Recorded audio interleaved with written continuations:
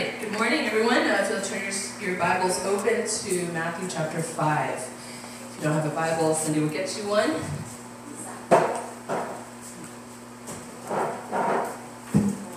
Go ahead and open your scriptures to Matthew chapter 5.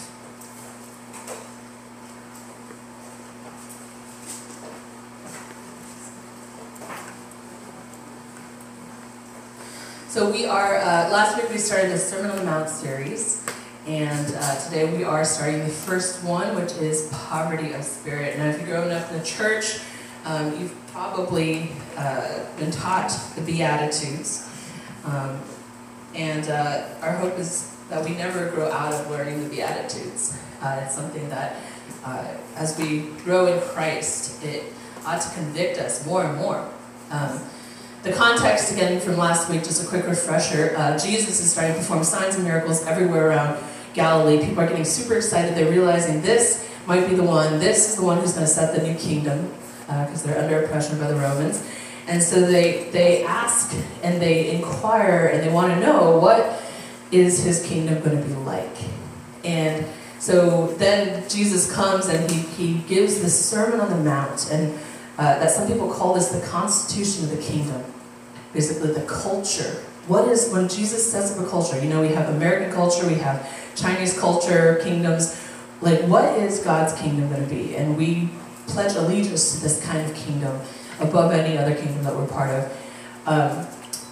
But as we read Sermon on the Mount, and Jesus lists out the things in the Sermon on the Mount, it should produce a cry in our hearts that goes, oh no, like this is really hard. Like this is really impossible to do. And without the grace of God, without Jesus himself, I need some sort of outside source beyond myself, because this is difficult.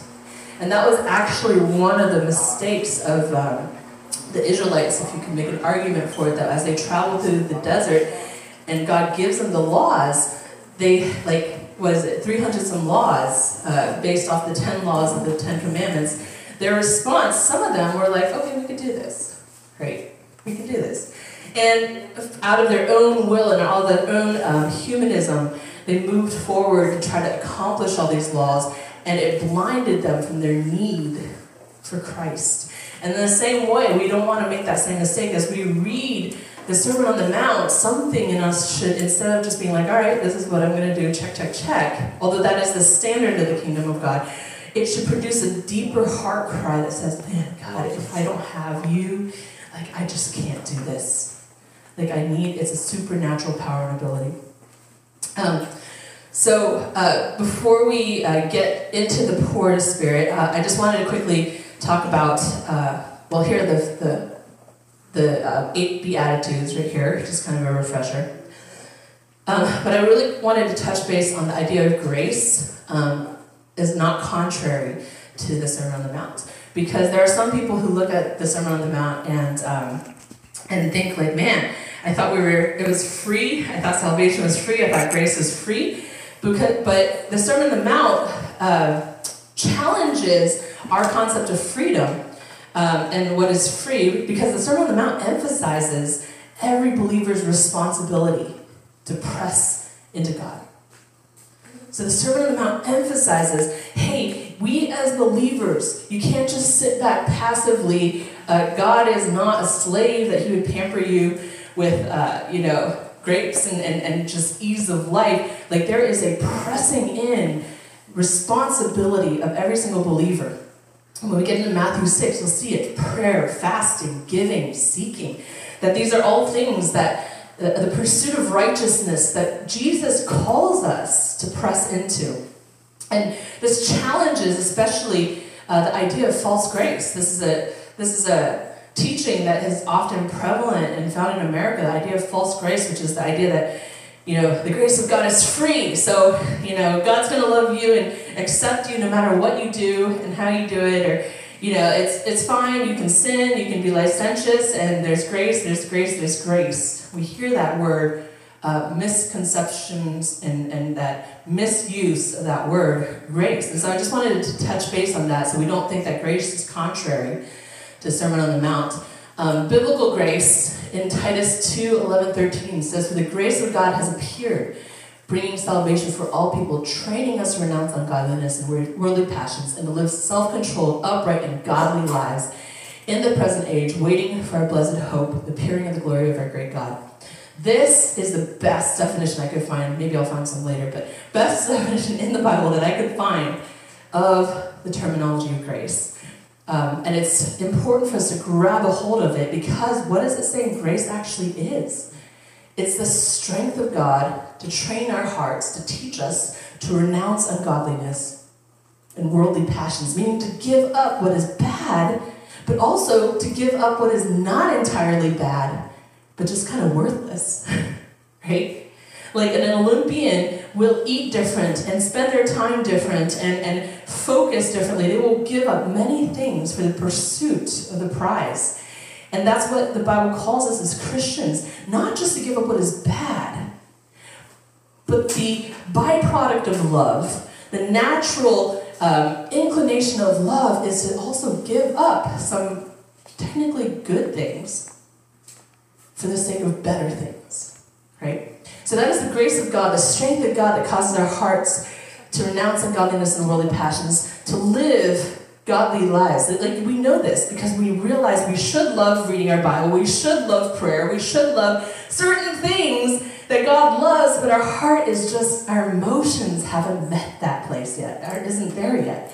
And the grace of God is the strength of God to come in and supernaturally change our appetite, to supernaturally change our desires. Many of you guys know this, who used to love, certain types of music or watching certain types of movies. Suddenly, like, as the grace of God matures in your life, you find they're not as appealing anymore. Right? Your appetite has changed. So renounce what's bad and not so great, but to live godly lives and also to be excited for Jesus' return. That's what the grace of God does. It gives you strength to be excited for the day that he returns. Okay, so going back to that Sermon on the Mount is not contrary to grace. Sermon on the Mount and grace run in tandem with one another. As we pursue walking out what Jesus calls in Sermon on the Mount, the culture of Christianity, the culture of the kingdom, there should produce a heart cry of, I can't do this, and then God's grace comes in and surrounds us and says, yeah, you can't, but I can. And he conforms us into the likeness of Christ. So the Sermon on the Mount, why we're getting into this as well, is it is a litmus test. A litmus test of our spiritual development and a litmus test of our ministry impact. I remember when I was a grad student, we had to write this big paper, and spent like a good month writing this paper. And we were going to do a peer review first before we turn it in. And so I give it to these 3 people, and I remember this girl whips out a piece of paper, and it's a rubric. And I'm like, where did you get this? I just had the prompt. I didn't know we had a rubric, right? And so she and her and these other people start pairing my really long paper against this rubric that I didn't know existed. And, what's a rubric? Okay, so it's when you're in school, it tells you, all right, this is what you're supposed to do, but the rubric tells you what you're going to be graded on, right, in the paper. A scoring guideline, thank you. It's a scoring guideline. And I remember my heart just sinking after a month of intense work, and they're just tearing it apart, and they're like, you totally missed the mark. You weren't even supposed to focus on this thing, and you did. And it really doesn't matter how long it was, and you thought it did, but it really doesn't matter. All these things, and I realized I had to pretty much burn my entire paper and restart from scratch with this rubric. And I say this because of that, we can fall into that same mistake as Christians. Yeah? We look at, oftentimes, our peers, at another church, or sitting in these same seats, and we're like, well, at least we're better than them. We must be doing pretty well, we look at, we pick and choose parts of the Bible, just like I picked and chose certain parts that I wanted to write in paper on, and it missed the rubric. And that is what Sermon on the Mount is. It's out of God's tender love so that we would not miss the mark, so that we would not have to rewrite, from scratch. Like, this is what success looks like to God. Success in your spiritual growth, success in your ministry impact. And so it's so important for us to understand, to absorb, to meditate, to pray through the Sermon on the Mount so we don't miss it. Actually, Beck pointed out at the end of the Sermon on the Mount, Jesus says a very wise word. He just says, anyone who does these things that I teach in the Sermon on the Mount, he's one who builds his house upon a rock. And when the wind comes and the storm comes, like, the house will not fall. And so what he's implying is that there are some, and arguably many, who will build a beautiful house on a sand, and God says how great that fall will be on that day. And I can only imagine because, I don't know if any of you have experience doing construction, but for the past 3 years, we've been doing construction everywhere on this property. I mean, the amount of money we spent, the amount of energy, weeping, gnashing of teeth, just building this thing and getting it up to code and making it nicer has been, my dad worked super hard on it. I just imagine if one day it just crumbled. Like, if it just crumbled, how much we'd be like, oh man. And God, in his kindness, gives us this warning and says, Sermon on the Mount, pursue it, teach others to pursue it, that you would be called great in the kingdom of God if you were to walk it out, and you were to teach others to walk it out. It's a firm foundation. It's reliable. And the high point of Sermon on the Mount is Matthew 5:3-4. Part of the sermon, it says, therefore, you must be perfect as your Father, as your Heavenly Father is perfect. And that one already should make you be like, that's a pretty high standard, God. And we're tempted to just be like, let's just ignore that verse right here because nobody's perfect. But we can't, because it's the word of Jesus that we are called to be perfect as our Heavenly Father is perfect. And I think that this is a relative concept. This is a concept that we are to walk in all the light that we have received, that God has given us. So even new believers can do this. The amount of light and revelation that God gives you, hey, you should walk in this, or you should put this aside. Whatever in that season God has given you, walk that out perfectly. And when you're done with that later on, as you mature, you're going to be like, ooh, I didn't know that was a sin, and that was a problem. And God highlights it to you, and walk perfectly in that. Be obedient. Don't be disobedient. Be obedient and perfect in your obedience to whatever God gives you in that season of your life. So even new believers, if you're a new believer in this room, you can do this. Okay? And when you do, the promise of God is blessedness, happiness. That's what blessedness means, right? It means to be happy. It means to have a vibrant heart where we actually experience the feeling and the activity and the work of the Holy Spirit in our lives. So I'm going to actually skip a little bit forward here. So what is poor in spirit? That's the first of the Beatitudes. Blessed are those who are poor in spirit, for theirs is the kingdom of heaven. And so what does it mean to be blessed in poor in spirit? So blessed, as we said, is happy. It's a vibrant heart. I mean, if you walked in Christianity long enough, you know it is difficult to sustain a vibrant heart. Heart that is alive, that isn't I've heard this before, I know this, I'm pretty dull, to it. Lukewarm, cold. God calls us, blessed. You're going to have a vibrant heart. You're going to have a happy heart if you walk out these 8 Beatitudes. Being poor in spirit, just in a nutshell, being poor in spirit, what that means is being aware of our great need. Being aware of our great need. Aware of how poor we are, how poverty-stricken our condition is, that we lack so much spiritually.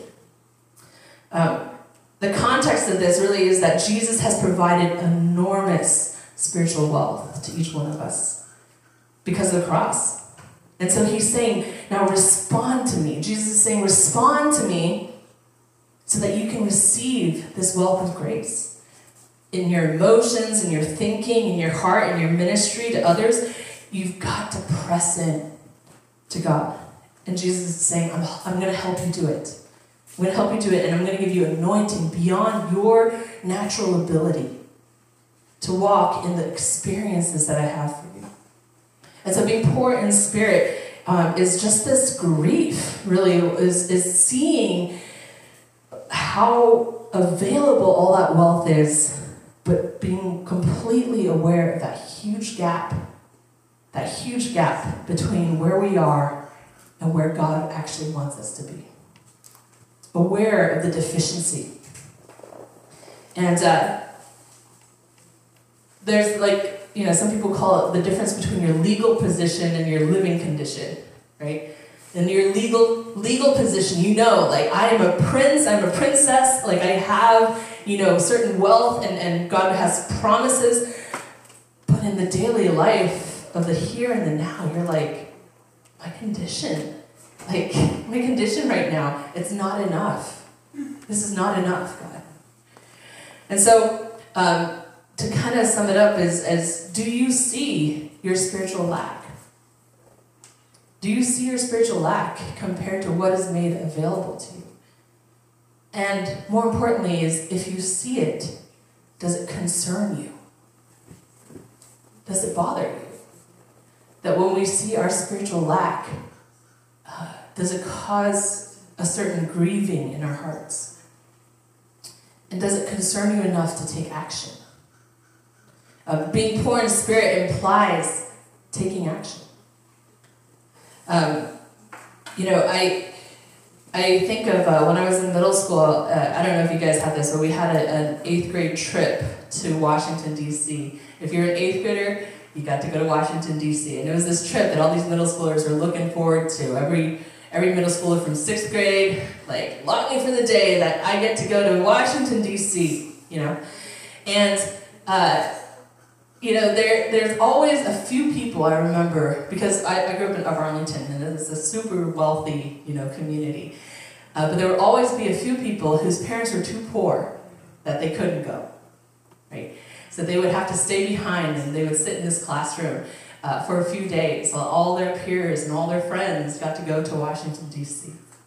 And I remember talking to one of them, overhearing actually, a mother talking about it and how grieved she was. She saw the gap. Every day she brought her kid to this really rich school, and her kid had more tattered clothing. The lunch that she packed was less awesome than the other kids. And she would send her kid off to school every day around all these rich kids, and she would see the poverty, and it would cause, just naturally, of course, Mom, it would cause this poverty feeling, right?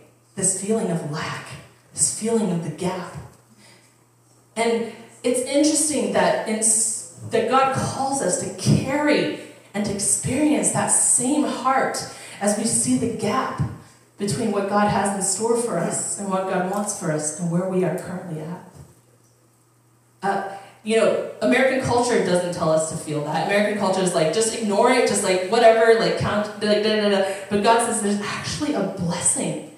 If you would posture your heart in a way that grieves, that feels that expanse, that allows that pain, that says, man, God, I'm missing out. I'm missing out.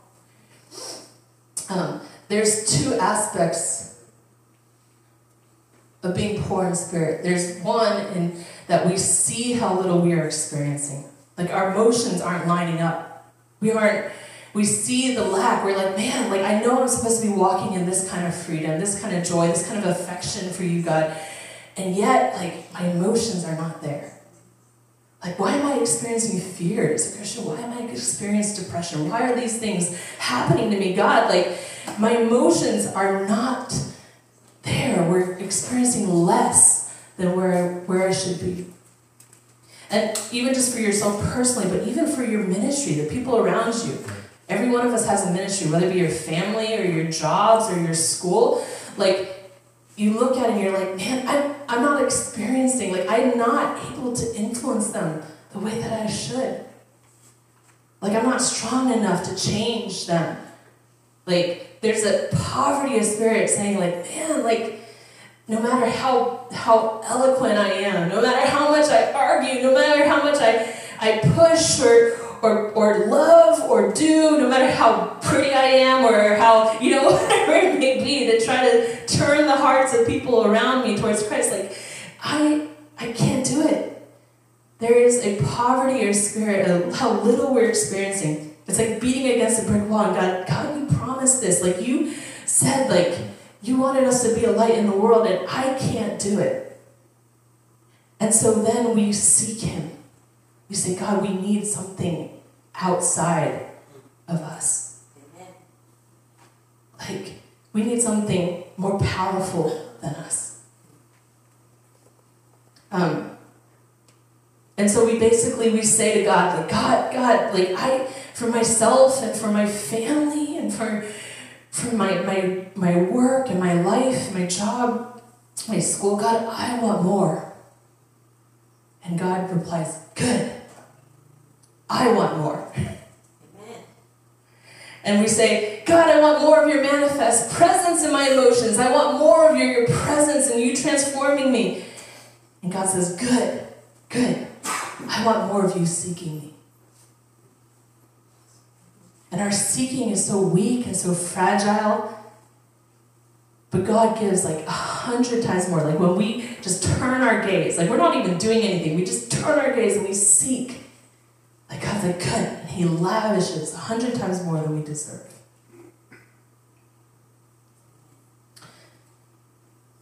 Being poor in spirit. I always tremble at that Bible verse that narrow, like broad is the gate, wide is the path of those who go to destruction, but narrow is the gate and narrow is the path. You can't just get through the gate, but the path itself is actually super narrow, like to life. And that just sends a trembling in my spirit. Like it sends that spirit of poverty in my spirit. And just like, man, God, I need you. Like I can't walk this. But if we see our lack and it doesn't move us to action, like then it's just bad emotions. This is all it is. Like that, it's passivity. If we see our lack and we're just like, like then it's passivity.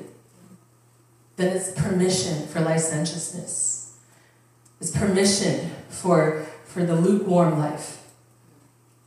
And if we see our lack, and then if we don't see our lack, and we think we're doing great, then that's pride. But if we see our lack, and then we position our heart in poverty before the Lord, and we ask, then that is being poor in spirit. I had the privilege of traveling to the two poorest nations in the world. Does anyone know who they are? Poorest nations in the world. Haiti is one of them. Mozambique. Good. Haiti and Mozambique are the two poorest countries in the entire world. It wasn't like I was trying to find the poorest countries in the world. It just so happened that I did mission trips in both. And if you ever go to Haiti, the moment, and Mozambique, the moment you get off the airport, you are swarmed. You are swarmed by a sea of people just trying to get something from you. Like they hop onto your cart. They if you're not careful, their hand will be in your pocket. Like from the moment you step out of that airport. Like even as you're driving down the road and you're thinking everything's okay, there they come running alongside of you, trying to hop onto your car and get something from you. Right? Haiti and Mozambique, like I so much saw like that it was such an issue that you have to live, if you're a missionary, in a gated community. right? And then people actually tell you in that gated community, please don't just randomly give stuff to people anymore. Give it to the missions so that the mission can distribute it rightly, because otherwise you're just causing a great amount of havoc as you just throw out stuff to the crowd. But I say that because, like, that picture of poverty, like, it's a sad thing in the natural, but God says that's a blessed thing. If you would carry that posture before the Lord. Yeah. That God, He is not building gated communities against us and the poor in spirit. That He welcomes and says, hey, is there anyone poor and needy? Anyone hungry and thirsty? Anyone come to me?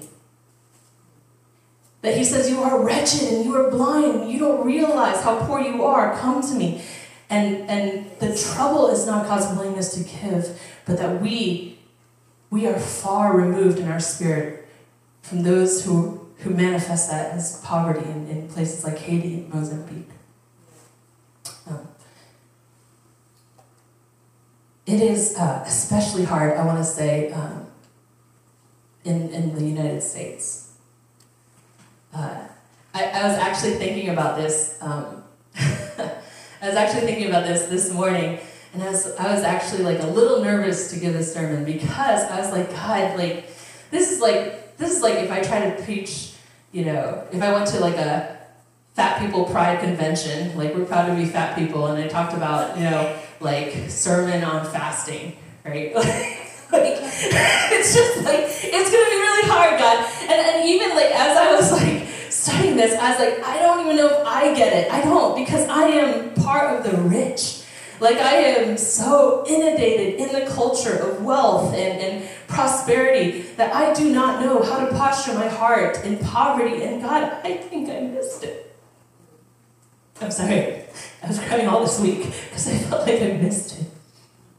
I felt like I was so rich and I had walked so long in just feeling like I'm good enough and I'm doing well in my Christian walk, and I realized, oh my gosh, I haven't felt poor.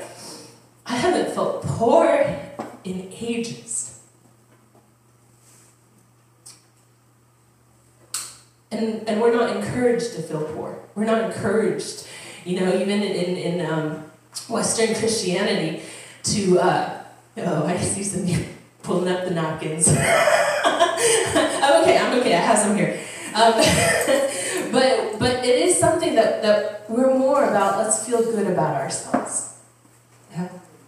That's something that is so encouraged in our world today, to feel good about ourselves and not to position ourselves where we feel like we are poor and we are in great need. And but God says, blessed are those who, happy are you, vibrant in heart, alive on the inner man, in the secret place when no one's watching, so alive you will feel. If you would posture your heart in poverty before me. And poverty, it takes cultivation. It's not a one-time like, oh, okay, I was poor that one day 3 years ago and I'm good. Like, it is a regular cultivation in our lives to maintain that posture of poverty. It's challenging. I heard someone say this too, and I totally agree that it is probably the most challenging of all the Beatitudes.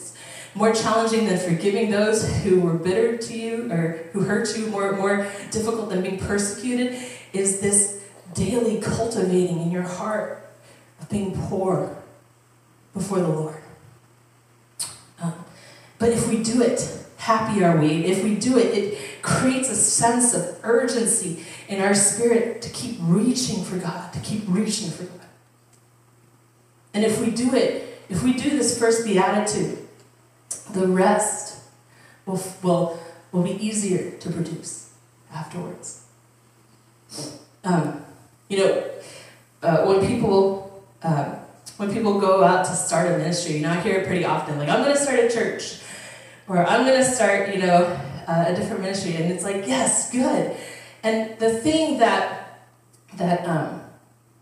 goes through my mind sometimes isn't so much like, are they super capable? Like, Are they super good looking and really good at talking that they could draw and attract people? Like, those are all good things. They're not bad. But when the people are gathered, when the thing starts rolling, like, the question is, does that person have the grace to regularly cultivate being poor in spirit? And will they impart that to the people that they bring together? Because many people, many of us have experiences with, like, especially when we're young, there's this excitement and this yearning and this reaching for God. And then we gather people around us and we're like, let's reach for God, let's reach for God. And then after years or sometimes weeks, months, whatever it may be, life happens and we lose it. We lose that first love that we used to have. And then we find ourselves still doing ministry, right? But now it's with if we're honest, it's with a colder heart. It's with no longer a vibrant spirit, but the programs have been set up. The people are still here, and we've lost something so important and valuable. We've lost that poverty of spirit, that urgency, that sense of needing to reach for God. And so the fire of the Holy Spirit, like we're always talking about, God, I want the fire of the Holy Spirit. The fire of the Holy Spirit, it's not big personality. Like, sometimes we mistake that. We go to conferences and we're like, man, that person was so fiery for the Holy Spirit and so full of the Holy Spirit, and actually, like, they were just really good at talking and pretty loud, like, And I remember that one time, I listened to this speaker, and he was so fiery and so powerful. I was like, this man's an amazing man of God. And then we were eating dinner afterwards, and he was talking about pooping in a toilet, and it was still as amazing. It was still as captivating. Everyone was still like, oh my gosh, this is the best story ever. And it wasn't that his message wasn't real and powerful and from the Lord. It was just a realization, like, oh my gosh, the fire of the Holy Spirit is not the same thing as big personality. The fire of the Holy Spirit is not the same thing as hype and sensationalism.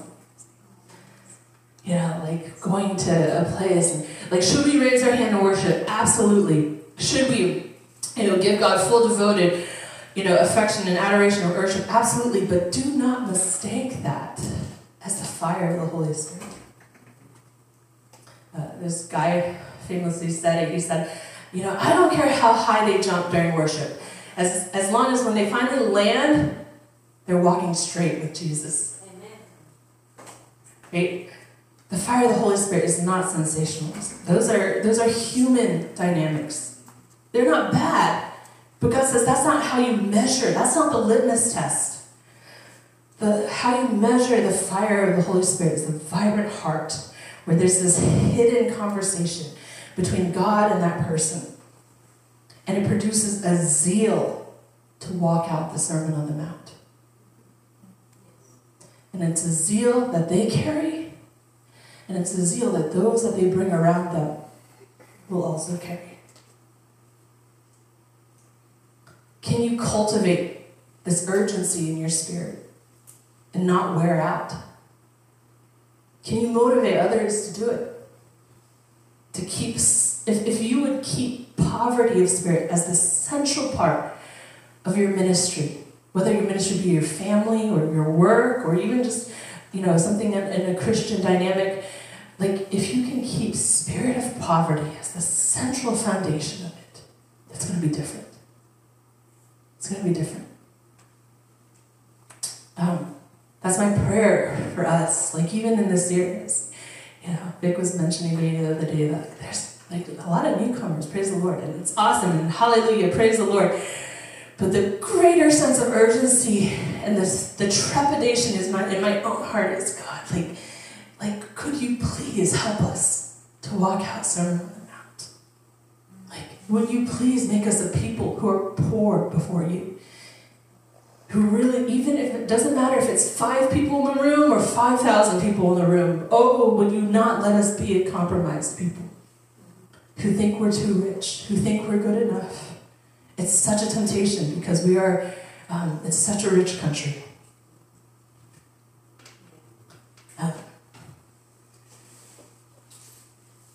I'll end with this. Oh wait. End with two things. How do we cultivate being poor in the Spirit? How do we do it? One is we become aware of what God wants to give. We become aware of what God wants to give. We constantly set it before us. By the Word of God, by reading His Word, by knowing, like, God, this is what you offer. But also even the testimony of the saints, testimonies of people around you. But I know when I read testimonies of what God has done with people who are no different than me. Like in the past, those revivalists, those people, I remember reading about a martyr in Rome, and she was around my age, and how joyful she was to go into the Colosseum. Like she came out there like almost like a rooster, just super excited, like just super like confident and feeling the honor of being able to suffer for Christ. She's going to be torn apart by wild beasts in front of thousands of people. And I was just thinking, like, man, God, like I'm like, you could do that in her. Like, why am I over here? Like, in my heart posture, why am I over here? Like, why is she over there? Why am I over here? What did you do with her that you're not doing in me yet? And God, give it to me, give it to me, give it to me. Like, there's people in Haiti and Mozambique. I'm going to jump on your car. I'm going to like stick my hand in your pocket. God, give it to me. Give it to me. The promises, the fullness of experiencing your fullness and your presence in my life. But being convicted by the testimonies, being convicted by the Word of God, taking it and always setting it before us, what God desires in prayer. But what I wanted to end in was this church of Laodicea. And I'll just read it here from Revelation 3:16 through 21. It says, Jesus says to this church, you are lukewarm, neither cold nor hot. Oh, come again, it's been okay. I will vomit you out of my mouth because you say I'm rich. I have become wealthy and in need of nothing. And do not know that you are wretched, miserable, poor, blind, and naked. As many as I love, I will rebuke, be zealous and repent. To him who overcomes, I will grant to sit with me on my throne. And what was happening with the church in Laodicea at the time was Laodicea was prospering. The people were coming to church. The money was rolling in. The programs were looking awesome. People were coming, and saying, like, everyone's doing a great job. This is amazing. This is as good as it gets. The governor of the city, coming into the church and asking for advice or help. Like, everything was going great. And God wasn't like, I despise you. God wasn't like, his heart wasn't like, I'm going to spit you out and cast you out. That wasn't God's heart, because he says, as many as I love, like God says, I love them. And so I think what he was saying to the church of Laodicea was, like, your lack of dedication to me, your lack of responsiveness to me, your lack of responsiveness to me, like it makes my stomach hurt. Like, that's what God is saying. I love you so much. And your lack of response to me as I reach out to you, it hurts. It makes my stomach sick. I've given so much to you. I made so much available to you. But your passivity, it hurts. It makes me feel sick to my stomach. And I just think about my own life and just the illusion of prosperity. God calls it the deceitfulness of riches, that sometimes we can mistake with the cares of this world. Like, the fact that we have great education, that we have, even a growing ministry, or we have a good income, we have great friends and family around us, like we mistake that and we miscalculate. God's saying, you you don't realize you have come to a wrong conclusion about your spiritual state because of the blessings that I've given you. And the problem with the church of Laodicea and the problem with the church in the West is that we do not cultivate being poor in spirit. There was a famous pastor, he was actually a Baptist pastor, and he was dying in the ICU. And as his tubes were being attached to him, and his spirit had already left, and his wife was there talking with the doctor. The doctor was saying he's not going to make it, he's pretty much dead. This Baptist pastor said that when he was dying, he actually went up to heaven, and he actually saw Jesus. And Jesus said to him, I'm going to send you back. I'm going to send you back with a message for the Western church. Tell them that they are mostly the church of Laodicea. Not that there isn't some churches that are vibrant and alive in the Holy Spirit, but the church in the West that we've become so, we've allowed the deceitfulness of riches to help us, to cause us to miss how poor we are. And so Jesus told him, like, go back, I'm going to send you back because the church in the West is the church of Laodicea. Tell them that so that they would turn. And then the shocking thing was, this guy was like, okay. And then Jesus looked straight at him in the eye and he goes, you too. And this guy was shocked because he does orphan ministries, he does like tons of stuff, you know, and it was just this moment like, oh my gosh.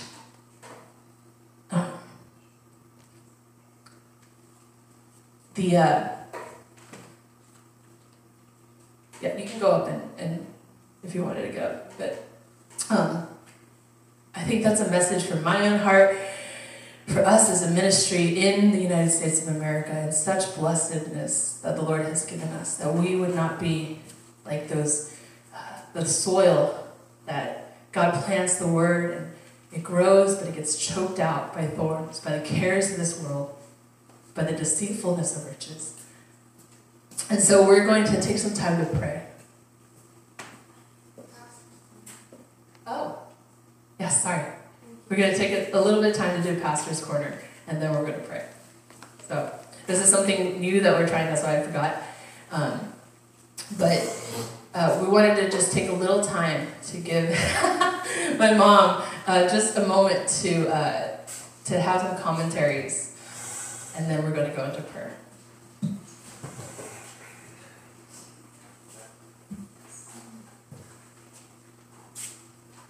And this sprung from just the realization that a lot of us are young, and so we really haven't really walked it out as long, and we really need people who have walked it out for decades to have their thoughts thrown in. So, okay, go ahead, Jason.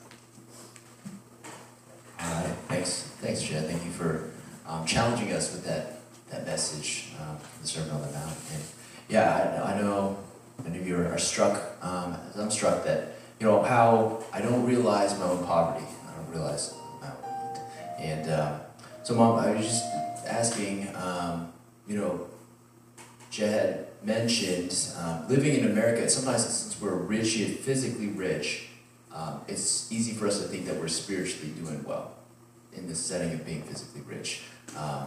And I know for you, you've told me so many stories about growing up in Taiwan and being like dirt poor, and just like, you know, I think even last week was telling me like living like 10 people in 2 rooms, you know, like all your brothers and sisters like sleeping on top of each other, and like 9 people, all right, almost 10. Or like, you know, eating your favorite meal was just rice and soy sauce, you know.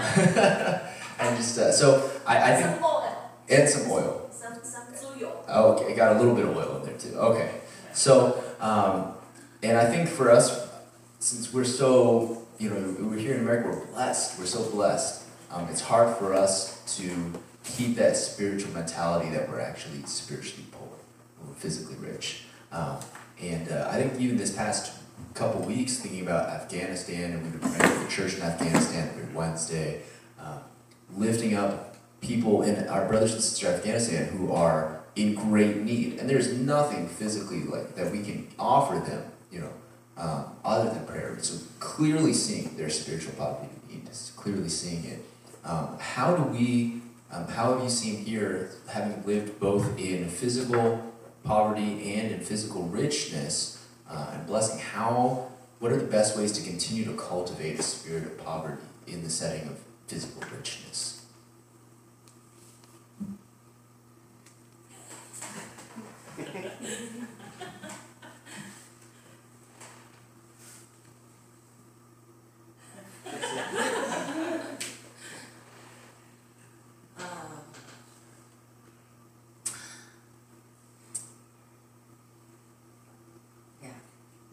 I remember when we were in Haiti, and people, all the children, all follow us. So many of them, 40, 50, all the street, all the people follow us, and always say "ugangu" because they cannot speak English, and so they always say their words. "Ugangu" means hungry. And here, yes, we don't experience much hungry, do we? Because we always have a breakfast, lunch, dinner, 3, or maybe 2 meals, lunch. Some people like him in the morning, he doesn't eat. He was just only 15 minutes to get up and get ready and jump into car. So he only have 15 minutes. He doesn't take breakfast, but then he still have lunch and dinner, And we have so for us to experience the hungry is not much of time. And once we are hungry, we can just open the refrigerator and get things right away. But yeah, for us to have a hungry heart, we really need to remember. I would think, for me, to remember. For me, I physically hard, like when my children throw things away, a piece of a chicken breast, and he says, "I don't want to eat," and throw away. Then I would say, "No, don't throw these things away. There are people who are hungry, And then I think about when if I went back in Taiwan, I would be so happy to have that piece of. So I think that it's just to really appreciate what you have now, and to be able to always feel hungry about what you to deserve and to appreciate what you have. You really have to always think back about where are you from, and also knowing that how much we need it. I was just telling my son there next to me, Johnny. I was saying, poor in spirit actually is you feel you're hungry, you need it, that means that you don't have enough. When you feel you don't have enough, you will not be proud, and you will be the most in Chinese. The words of poor in spirit translate into humbleness. Actually, if you can, the humbleness, that if you feel that you don't have enough, then you're humble. Like those Ugangu, those Haiti's kids, they don't have enough, so they wanted. Likewise, they don't care how you look at. As long as you have some money or something in your pocket, you dress more like better than them. They just don't care about how they look, how they so humiliate themselves. They smile to you, and however they just want it. They humble themselves. They try their way of get my attention and get the money from me. or get food for me. You know, they try their best. Follow me, running after me, and always look at me and always smile at me. You know, they try no matter what. That make me feel like, are we doing that? Are we trying very hard to get close to God, to get His attention, to see Him, to get Him look at us? Are we doing that? And I remember that in Jericho, that in the Bible it says that there was a person who was blind or something, and he was shouting to Jesus. He was shouting to Jesus. And he said, "Yeah, Son of David, have mercy on us." Yeah. And his disciples said, "Don't shout it so loud." Yeah, he doesn't care. He says, "Oh, David, have mercy on me." We have that kind of heart, or we just don't want people to think if he did that in American, the people would say, well, he has no manner and he has no dignity, and hey, that person is, if he's in our church, you know, you say, wow, the person is so crazy, I don't want to sit with him. We really do have that kind of heart that no matter how people look at us, I just want Jesus. I just want Jesus. Yeah. And they require humbleness, and they don't think about us. They require that you don't think about yourself and you don't think about the others. You only think about God. You only want God. You come to church, just only God. You you sit there, do not care about how other people. I myself sometimes fall into I look at others, but actually we come to church, come to His temple. We should pay attention to God more than pay attention to ourselves, to others, and then we should know that we really need God, not just singing that I need you every hour. No. Not just singing, but really from our heart, sing out. Not just the lip. I need you, I need you. And because everything is from God only. And我们的好处不在他以外。Our yeah. Right. I don't know if I answer right or wrong, but anyway, that's how I feel. No, that's really good. Thank you. And just one last question. So, taking it one step further, in Revelation, that verse, for the church of Laodicea, God says, you know, in those that He loves, He disciplines. He reminds us sometimes, or if we don't remind ourselves, it's sometimes His grace that He allows us to suffer to remind us of our poverty. I remember, and even as Jesus says to the church of Laodicea, know that you're poor and naked. I remember He had a dream once in the midst of a really tough season, last about a few months. You had a dream where there was a car accident in the snowstorm, and you saw me rushing out to try to save Dad who's in the car, but you saw me rushing out in the snowstorm in like flip-flops and a t-shirt. I was like basically naked running out into this snowstorm. And it's so true that like in the midst of a very difficult suffering, we're not realizing that, boy, I was not prepared. My faith is not strong. I was spiritually poor. And in that verse, Jesus says to the church of Laodicea, I love you, and so I'm going to shake you. I discipline those. It's what I love to discipline those. And then Paul writes about in suffering, rejoicing, having joy. I remember you would always say to me, do you have joy? In the midst of suffering, do you have joy? Like what is the root of that joy that you have in the midst of suffering when God reminds us how poor in spirit we are? How do you rejoice in the midst of the suffering? To have a joy, I think that, because the joy of the Lord is my strength. The joy of the Lord is our strength. We really need strength. And so we really need the joy from God. And to be able to get joy from God, you've got to look at God, not look at people. Look at the circumstances or any.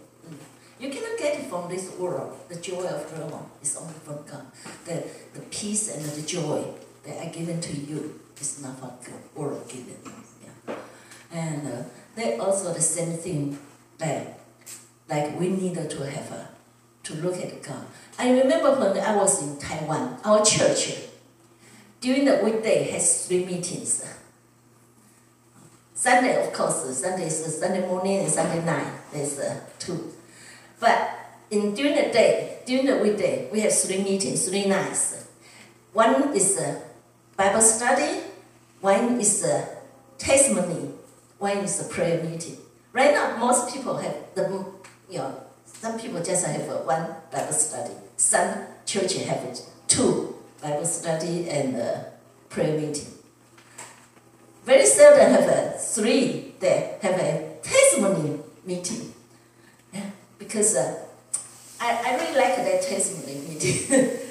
Because you listen to what God has done for you. And it's always so happy and always thankful, you know. Not just like prayer meeting, we also ask, right? But in Bible we listen.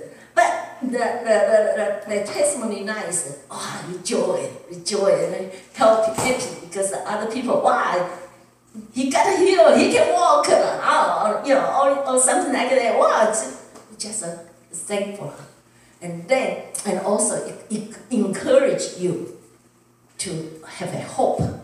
And when you have that kind of hope, faith, hope, love, then you have the knowing that God loves you, knowing that God's your hope, everything. God loves you so much, He will make things right for you. As long as you love the God close to Him, He'll make things, and just have that faith. It turned the whole thing out, the country, the churches. So our church is always very happy. And yeah, you look at there's one song that we like to sing so much is 笑一笑，让你的泪休息，就是 let in and make your face raised. 与你的朋友握手。So that song with our churches, so many of them like to sing because we like to laugh and to have joy. That is our strength. They help us to face every day all the trials and temptation and all that. So look at God and always like what it was on the screen, God's words, testimony, prayer. That's how you get close to the Lord, and that's the way to be able to get out of be able to get the blessing, happiness, joy from God. Thank you. I think that's really good. Connecting joy is a response to Thanksgiving. And Thanksgiving, we can only be thankful if we know the value of what we received. We can only know the value of what we received if we know how much we needed and how poor we were. So that's really good. Thank you. Good job, Mommy. All right, we're going to transition to communion. So we're going to have Joseph actually come up and do communion for us really quick, and that'll be our response. It's communion time to come before the Lord.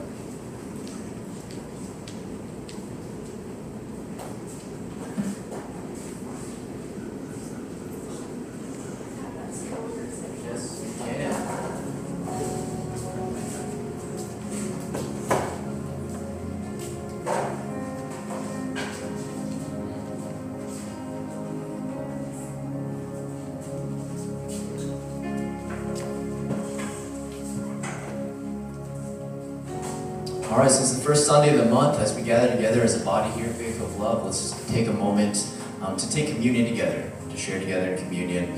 If you guys have your Bibles, turn with me to 1 Corinthians chapter 11.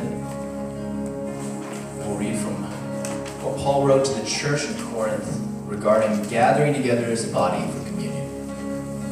1 Corinthians chapter 11, starting in verse 23. 1 Corinthians 11:23, for I received from the Lord that which I also delivered to you, that the Lord Jesus on the same night in which he was betrayed took bread. When he had given thanks, He broke it and said, "Take, eat. This is my body, which is broken for you. Do this in remembrance of me." In the same manner, he also took the cup after supper, saying, "This cup is the new covenant in my blood. This do as often as you drink it in remembrance of me. For as often as you eat this bread and drink this cup, you proclaim the Lord's death till he comes. Therefore, whoever eats this bread or drinks this cup of the Lord in an unworthy manner will be guilty of the body and blood of the Lord. But let a man examine himself, and so let him eat of the bread and drink of the cup. For he who eats and drinks in an unworthy manner eats and drinks judgment to himself, not discerning the Lord's body." So as we get ready to take communion, we'll have everybody come up and receive the body and the blood and take it back to your seats. And then we're going to pray together as a community. We're going to pray together as a body. We're going to lift up these things in communion. So first of all, as Paul mentioned in 1 Corinthians, he rebukes the Corinthians for taking communion or taking and eating only thinking of themselves, not as a body. And so as we pray together, we're going to think about the community. We're going to think about our believers, other believers in our body, especially those who are sick and those who have need. And so even as you get ready to come up and take the body and blood, let the Holy Spirit highlight one or two names in your heart of people, other brothers and sisters and believers who have needs to pray for. And then also Thanksgiving, we're going to remember to give thanks, even as we were just talking about, recognizing the goodness of the Lord, those testimonies of Jesus in our life. Let the Holy Spirit highlight that. And when's the last time you gave thanks to Jesus, identifying those things, the good things that we have that are from God? Let's cultivate that heart of thanksgiving. Third part of communion, remembrance. As Paul says here, we do communion unto remembering what Jesus did for us, remembering that the sacrifice on the cross. And so as you do that, the Holy Spirit highlight that remembrance. And then that anticipation. In verse 26, he says, "For as often as you eat this bread and drink this cup, you proclaim the Lord's death until he comes again." Communion is a remembrance unto Jesus, anticipation, that excitement that Jesus is coming back as we take communion together. And then lastly, repentance and transformation. Paul ends this part to the Corinthians, exhorting them to not take communion in an unworthy manner, but to do it in a worthy manner, remembering, as we remember what Jesus did and anticipate him come back, it should cause our hearts to grieve for any sin in our life. So let the Holy Spirit highlight anything that he wants to change in our heart as we come up and get communion together. So whenever you're ready, please line up here, receive the body and the blood, and then take it back to your seats together, and then we'll pray together.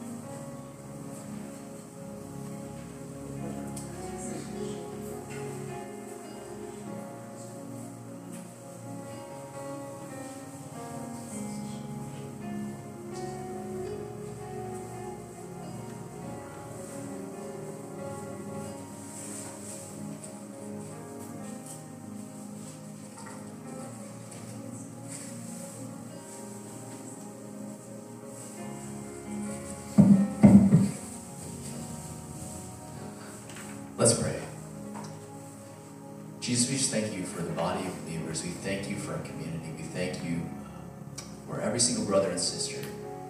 And we especially lift up those who are not with us here today, those who are sick. Lord, would you just heal them? Holy Spirit, would you touch them with your healing power? Those in need of your healing touch in the body of the community here, the church in Columbus. We especially lift up Ian to you, Lord, who is sick. Even right now, would you just give him relief from discomfort, release from fever. Heal him in the name of Jesus. We lift up those who are sick. We lift up Katie's mom to you. We rebuke cancer in the name of Jesus.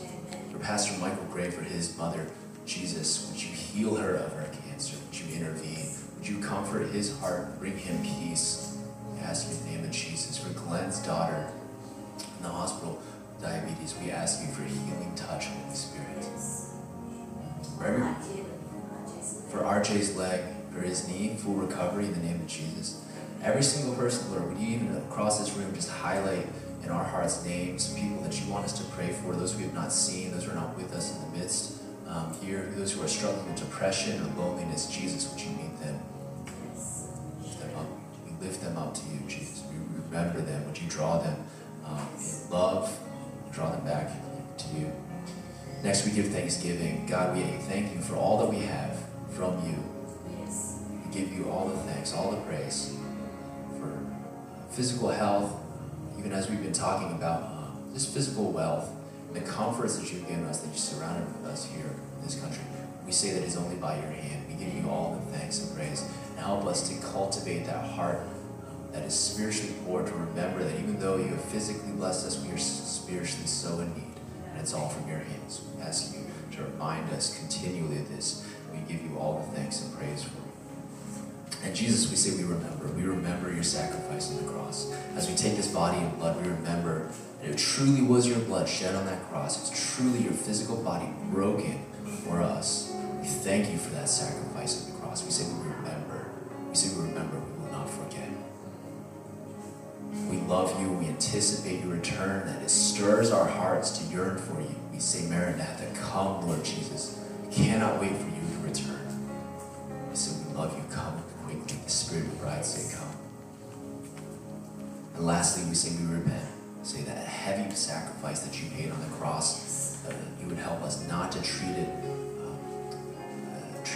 lightly. That you would highlight in our hearts. You would highlight sin in our hearts. We say, Holy Spirit, we say, yes, we say, reveal it to us. We say we surrender any areas of our heart that are not given to you. Would you reveal it to us? We say we are spiritually blind. We cannot see our own sin sometimes. So Holy Spirit, would you reveal to us areas in our heart that we have not surrendered to you. We repent right now. Help us to live and become more like you. And even as we eat this body and drink this blood, would you transform us to become more like you, Jesus? Amen. On the same night in which he was betrayed, Lord Jesus took the bread. When he had given thanks, he broke it, saying, "This is my body, which is broken for you. Do this in remembrance of me." Let's take the body together.